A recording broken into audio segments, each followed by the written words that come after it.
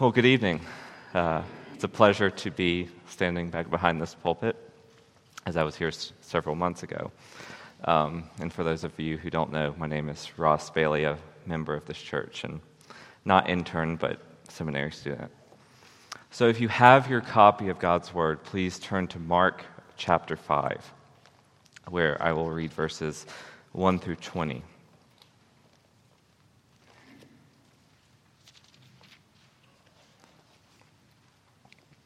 Please give attention to God's Word. They, this is the disciples and Jesus, came to the other side of the sea, to the country of the Gerasenes. And when Jesus had stepped out of the boat, immediately there met him out of the tombs a man with an unclean spirit. He lived among the tombs, and no one could bind him anymore, not even with a chain. For he had been bound with shackles and chains, but he wrenched the chains apart, and he broke the shackles in pieces. No one had the strength to subdue him.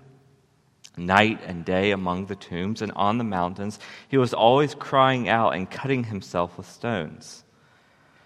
And when he saw Jesus from afar, he ran and fell down before him. And crying out with a loud voice, he said, "What have you to do with me, Jesus, Son of the Most High God? I adjure you by God, do not torment me." For he was saying to him, "Come out of the man, you unclean spirit." And Jesus asked him, "What is your name?" He replied, "My name is Legion, for we are many." And he begged him earnestly not to send them out of the country. Now a great herd of pigs was feeding there on the hillside, and they begged him, saying, "Send us to the pigs, let us enter them." So he gave them permission. And the unclean spirits came out and entered the pigs, and the herd, numbering about 2,000, rushed down the steep bank into the sea and drowned in the sea. The herdsmen fled and told it in the city and in the country. And people came to see what it was that had happened. And they came to Jesus, and they saw the demon-possessed man, the one who had had the legion, sitting there, clothed and in his right mind, and they were afraid. And those who had seen it described to them what had happened to the demon-possessed man and to the pigs. And they began to beg Jesus to depart from their region. As he was getting into the boat, the man who had been possessed with demons begged him that he might go with him, be with him.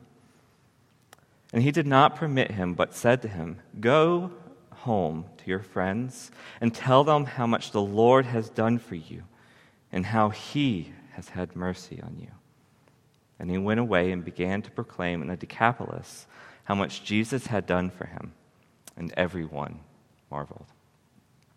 Please join me in prayer and asking for the Lord's blessing. Our gracious God and Father, Lord, we thank you that you have given us your word, your mighty word, by which you break cedars and cause the deer to give birth, and so on. Lord, I pray that you would have mercy on me, a messenger carrying your word, that it may be spoken faithfully. It's a weighty task, Lord. And I pray, Lord, that you would give us all, both me and those who hear me, ears to hear, to learn of you, and to exalt you in our hearts.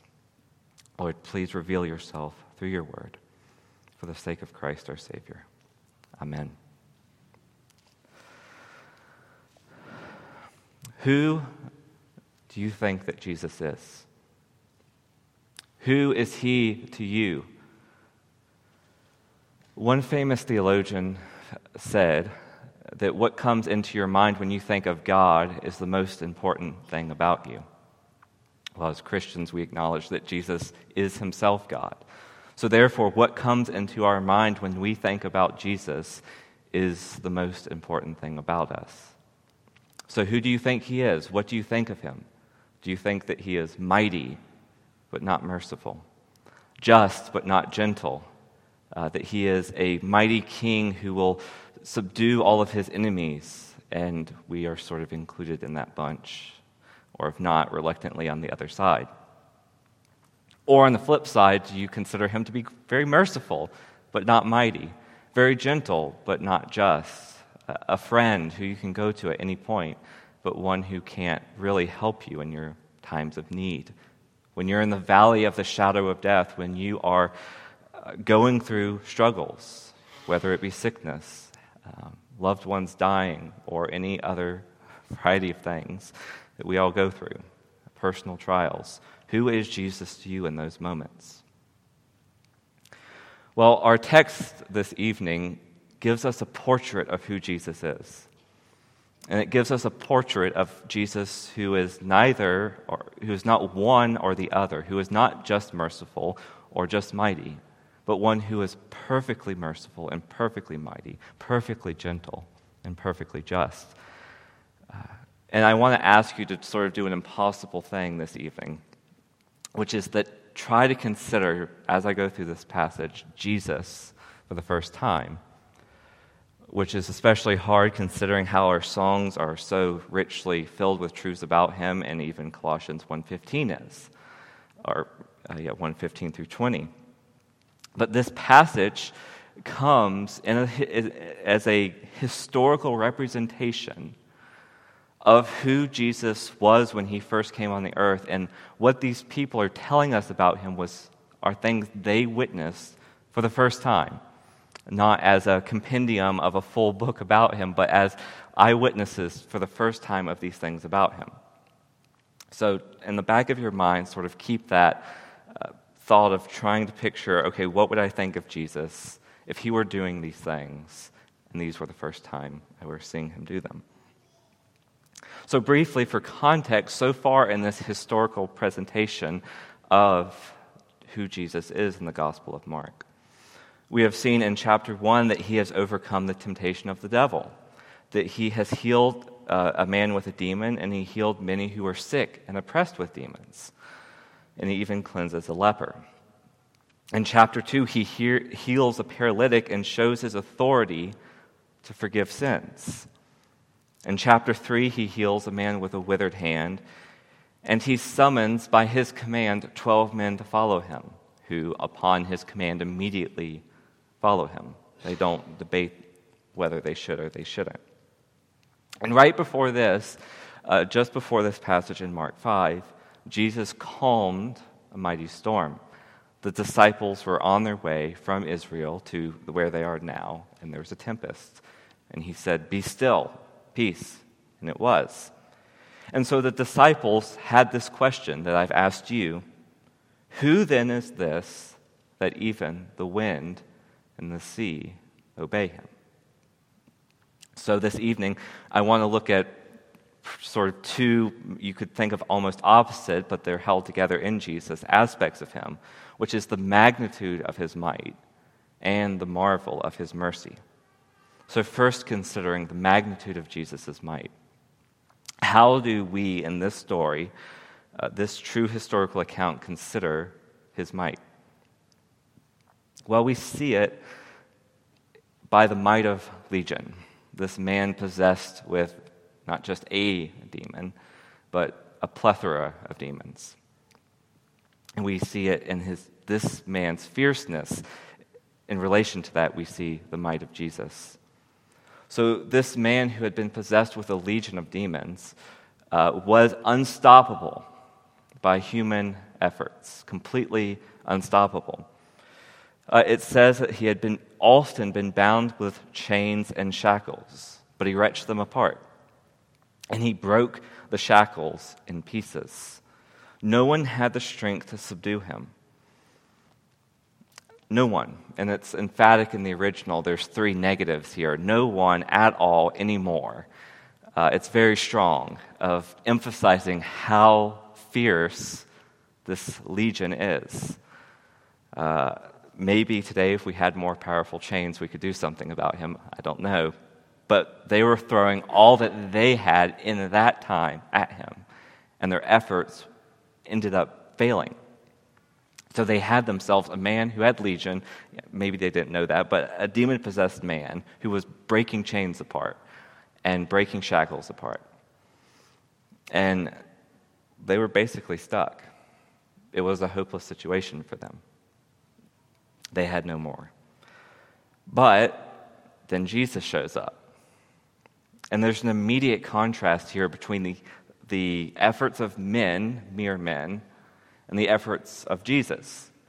Now, again, looking at this from first viewpoint, well, Jesus seems to be a mere man. What do they know? They don't know that he's not just a mere man. Jesus was traveling to this place for the first time, so they haven't seen any of the things that have occurred in Mark 1 through 4. So by all accounts, they were looking at him as a mere man. But this mere man had results that no other mere man did. When this demon-possessed man confronted Jesus, instead of shouting and trying to wrestle Jesus to the ground, or instead of Jesus trying to do that to the demon-possessed man, the demon-possessed man immediately stops and begs Jesus for mercy. He begs Jesus to not torment him, to not cast them out of this man. Now, Jesus wasn't controlling this demon-possessed man by an effort of his physical strength. It doesn't say that he gave him a big bear hug and the demon-possessed man was crying for mercy because he was being squeezed to death. Nothing of that sort. Rather, it says that Jesus had been saying, "Come out of the man, you unclean spirits." So this demon-possessed man was terrified of the word of Jesus, and that's all that Jesus had to exercise in this situation to stop this demon-possessed man. He didn't need divine shackles and chains. He used his word merely. And consider just how strange this would have been if you saw this for the first time. Like, what? Who on earth is this man who can just say, come out of this man, you unclean spirits, and they stop. They don't fight, they don't wrestle, they just stop. That's a good question, and one which we will further answer. But now, sort of thinking about our situation, this shows us, this is an example of how human efforts, when they fail, of course, Jesus is not bound by them. That when we were at the end of the rope that all human efforts have given us, God is free through Jesus and through His Spirit to do things that are what we would say impossible. And of course, this church knows well of one situation with Michael and how he was on death's doorstep.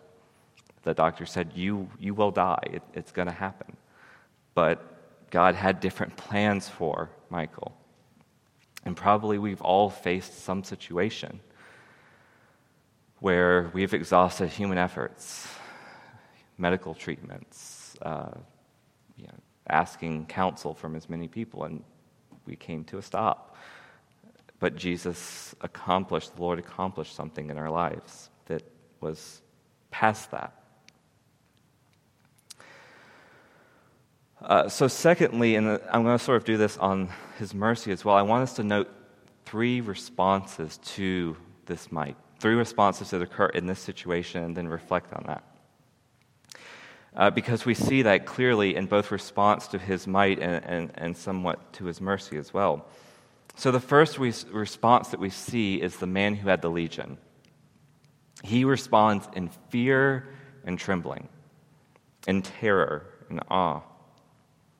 And he, of all the people in this story, certainly the demons within him, acknowledged Jesus for who Jesus truly is. They tell us who Jesus is. There's an irony here, that demons are giving us a testimony of who Jesus is. And so they say, what have you to do with me, Jesus, Son of the Most High God? So they, full well knowing who Jesus is, refuse to worship Him, refuse to acknowledge His authority as a means of their salvation, but instead they merely plead that they would not be tormented by Him.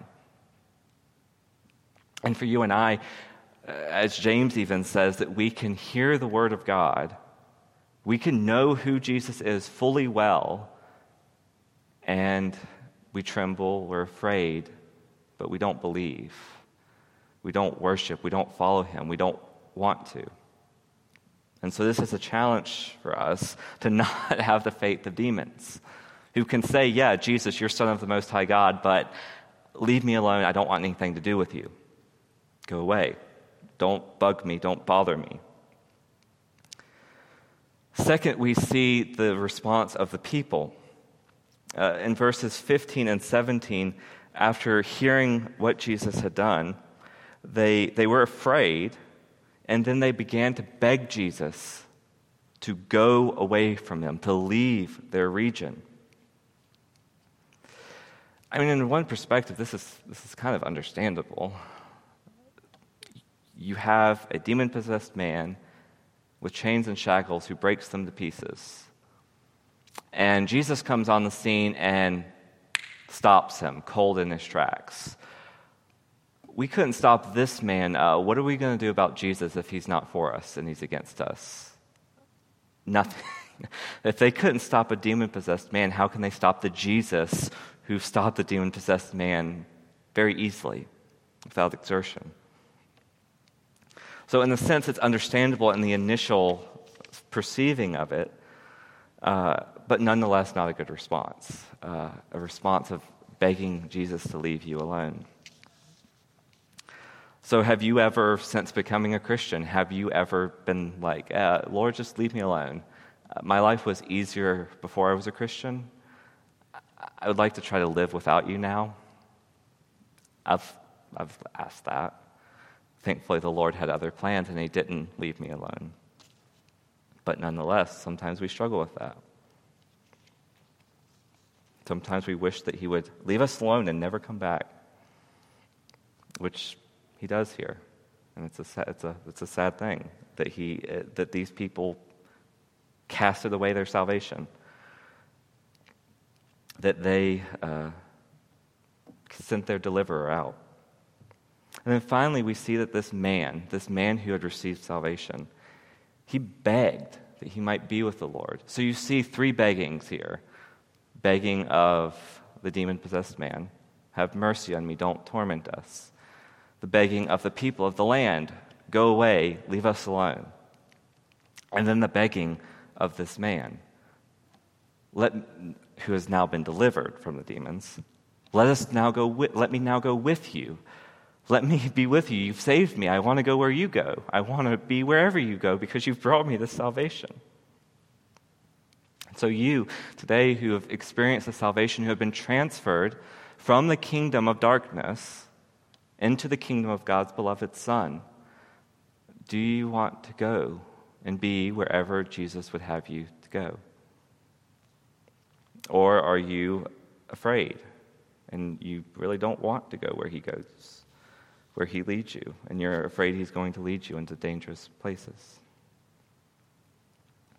This demon-possessed man, in a way, provides us a picture of our salvation.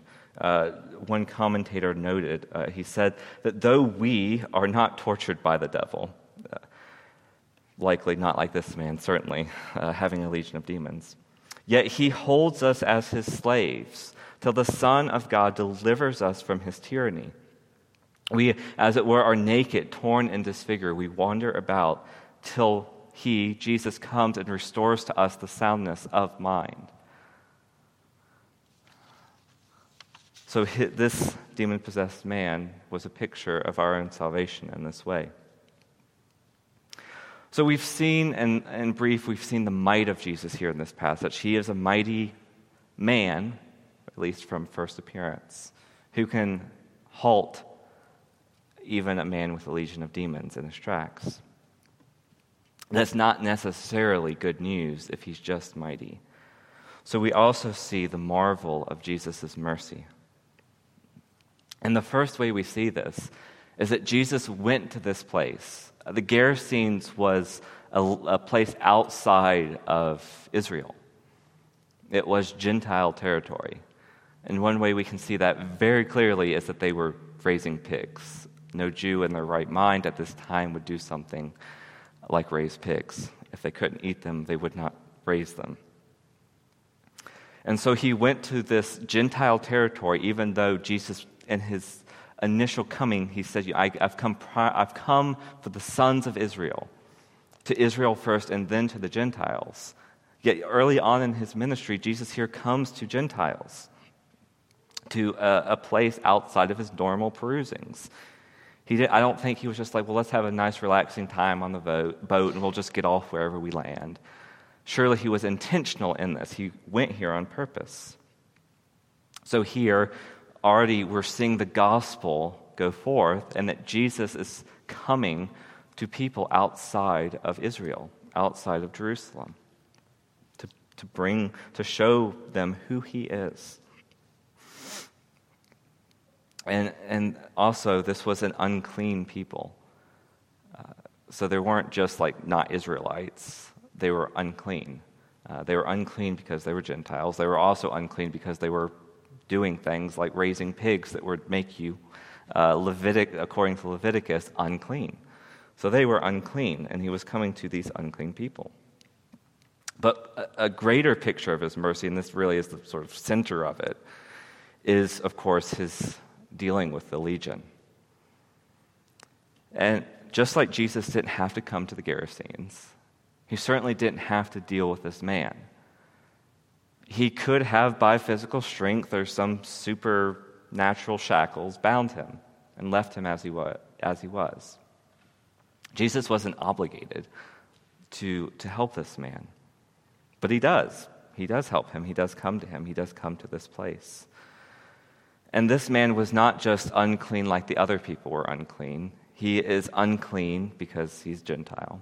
He's unclean because he's living in this place, particularly in the place of the dead, the tombs. Again, Leviticus would say you are unclean if you associate with the dead.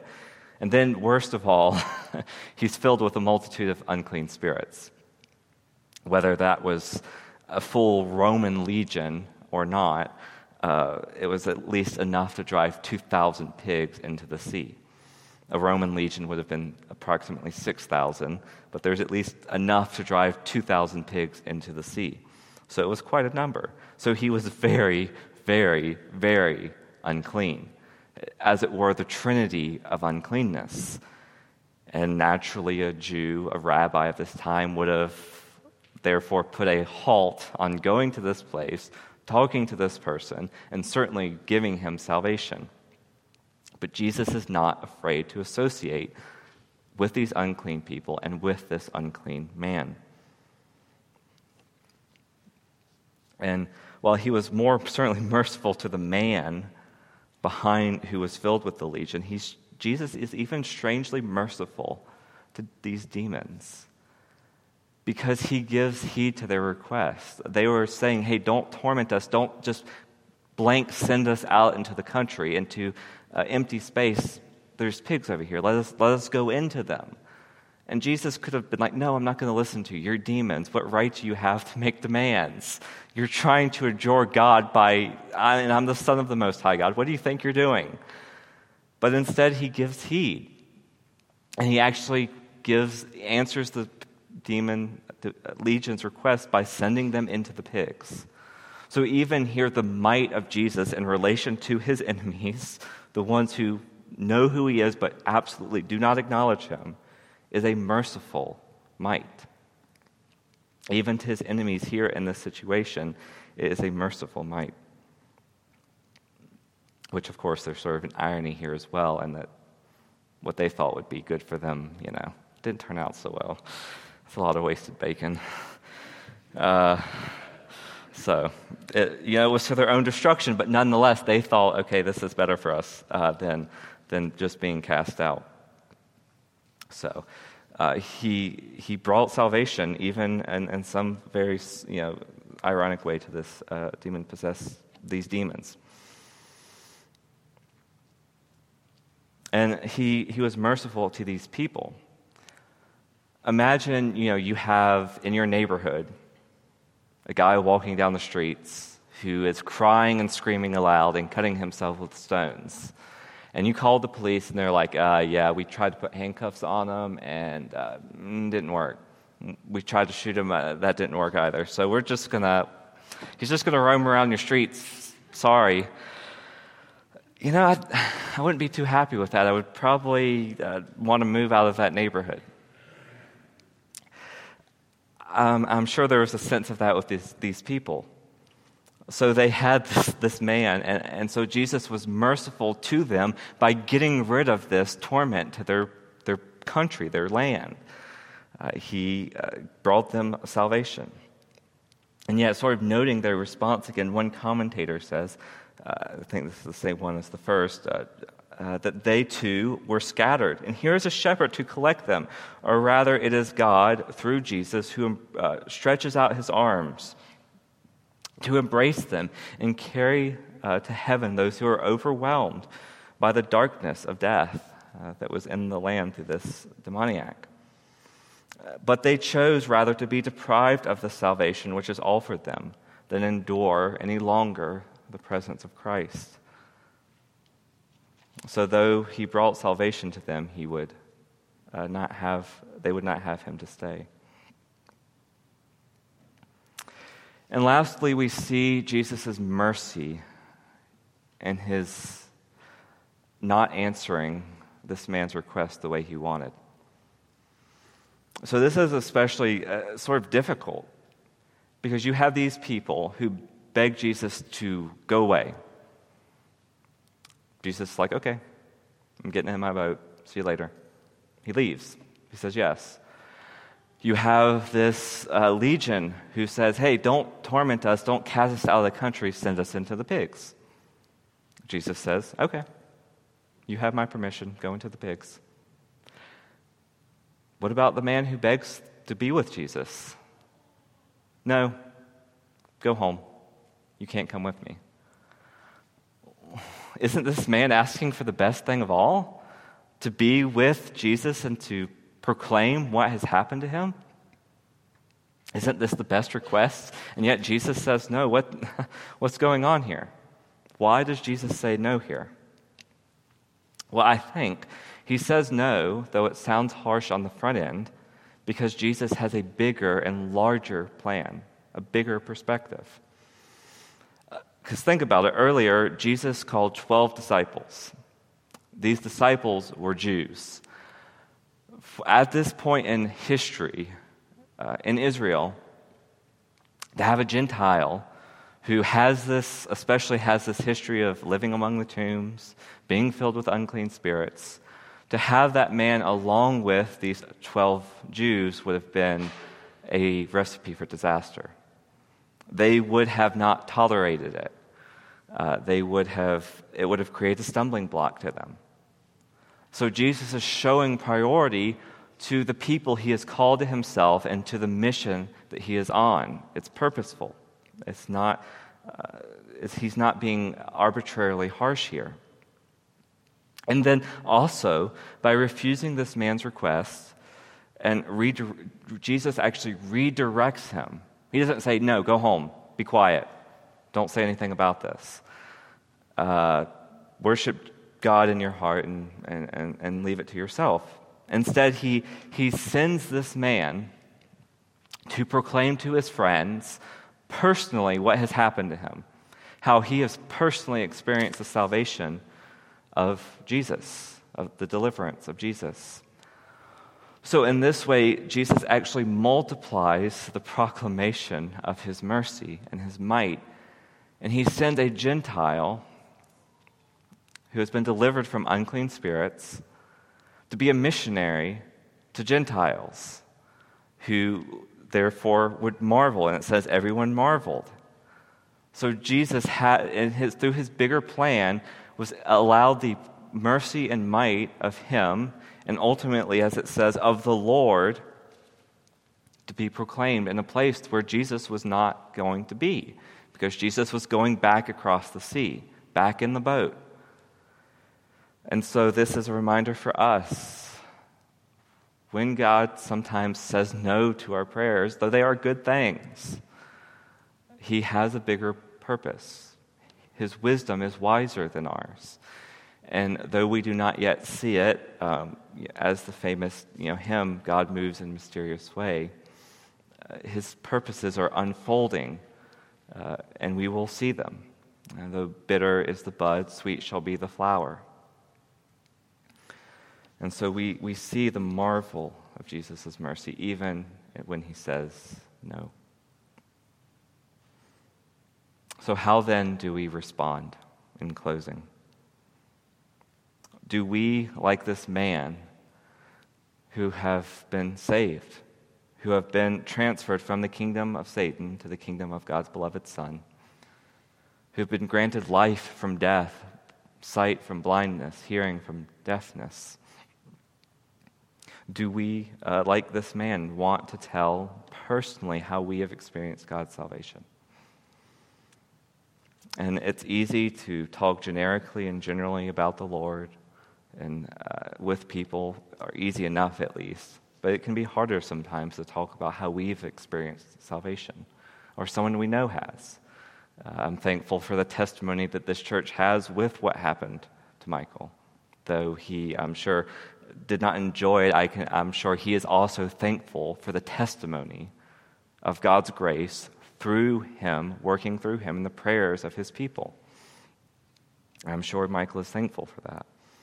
And so do we want to proclaim how we have been touched by the Lord, how we have been healed, how we have been restored, how we have been set from the path of destruction to the path of life?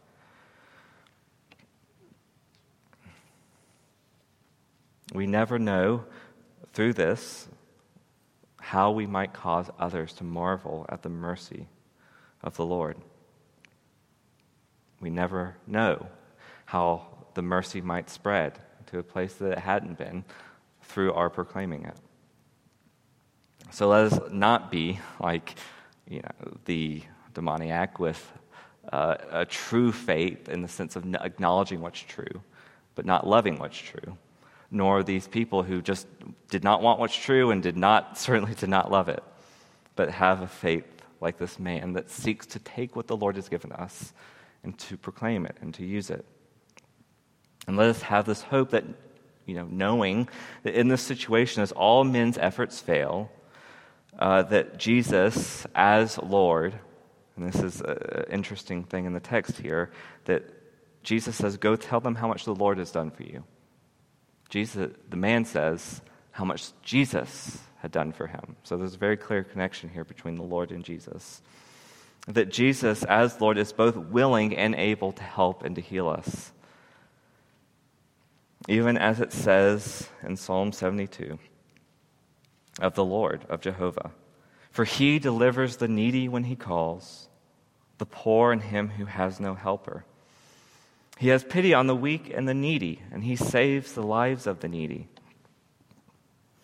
From oppression and violence he redeems their life, and precious in his sight. Precious is their blood in his sight. Amen.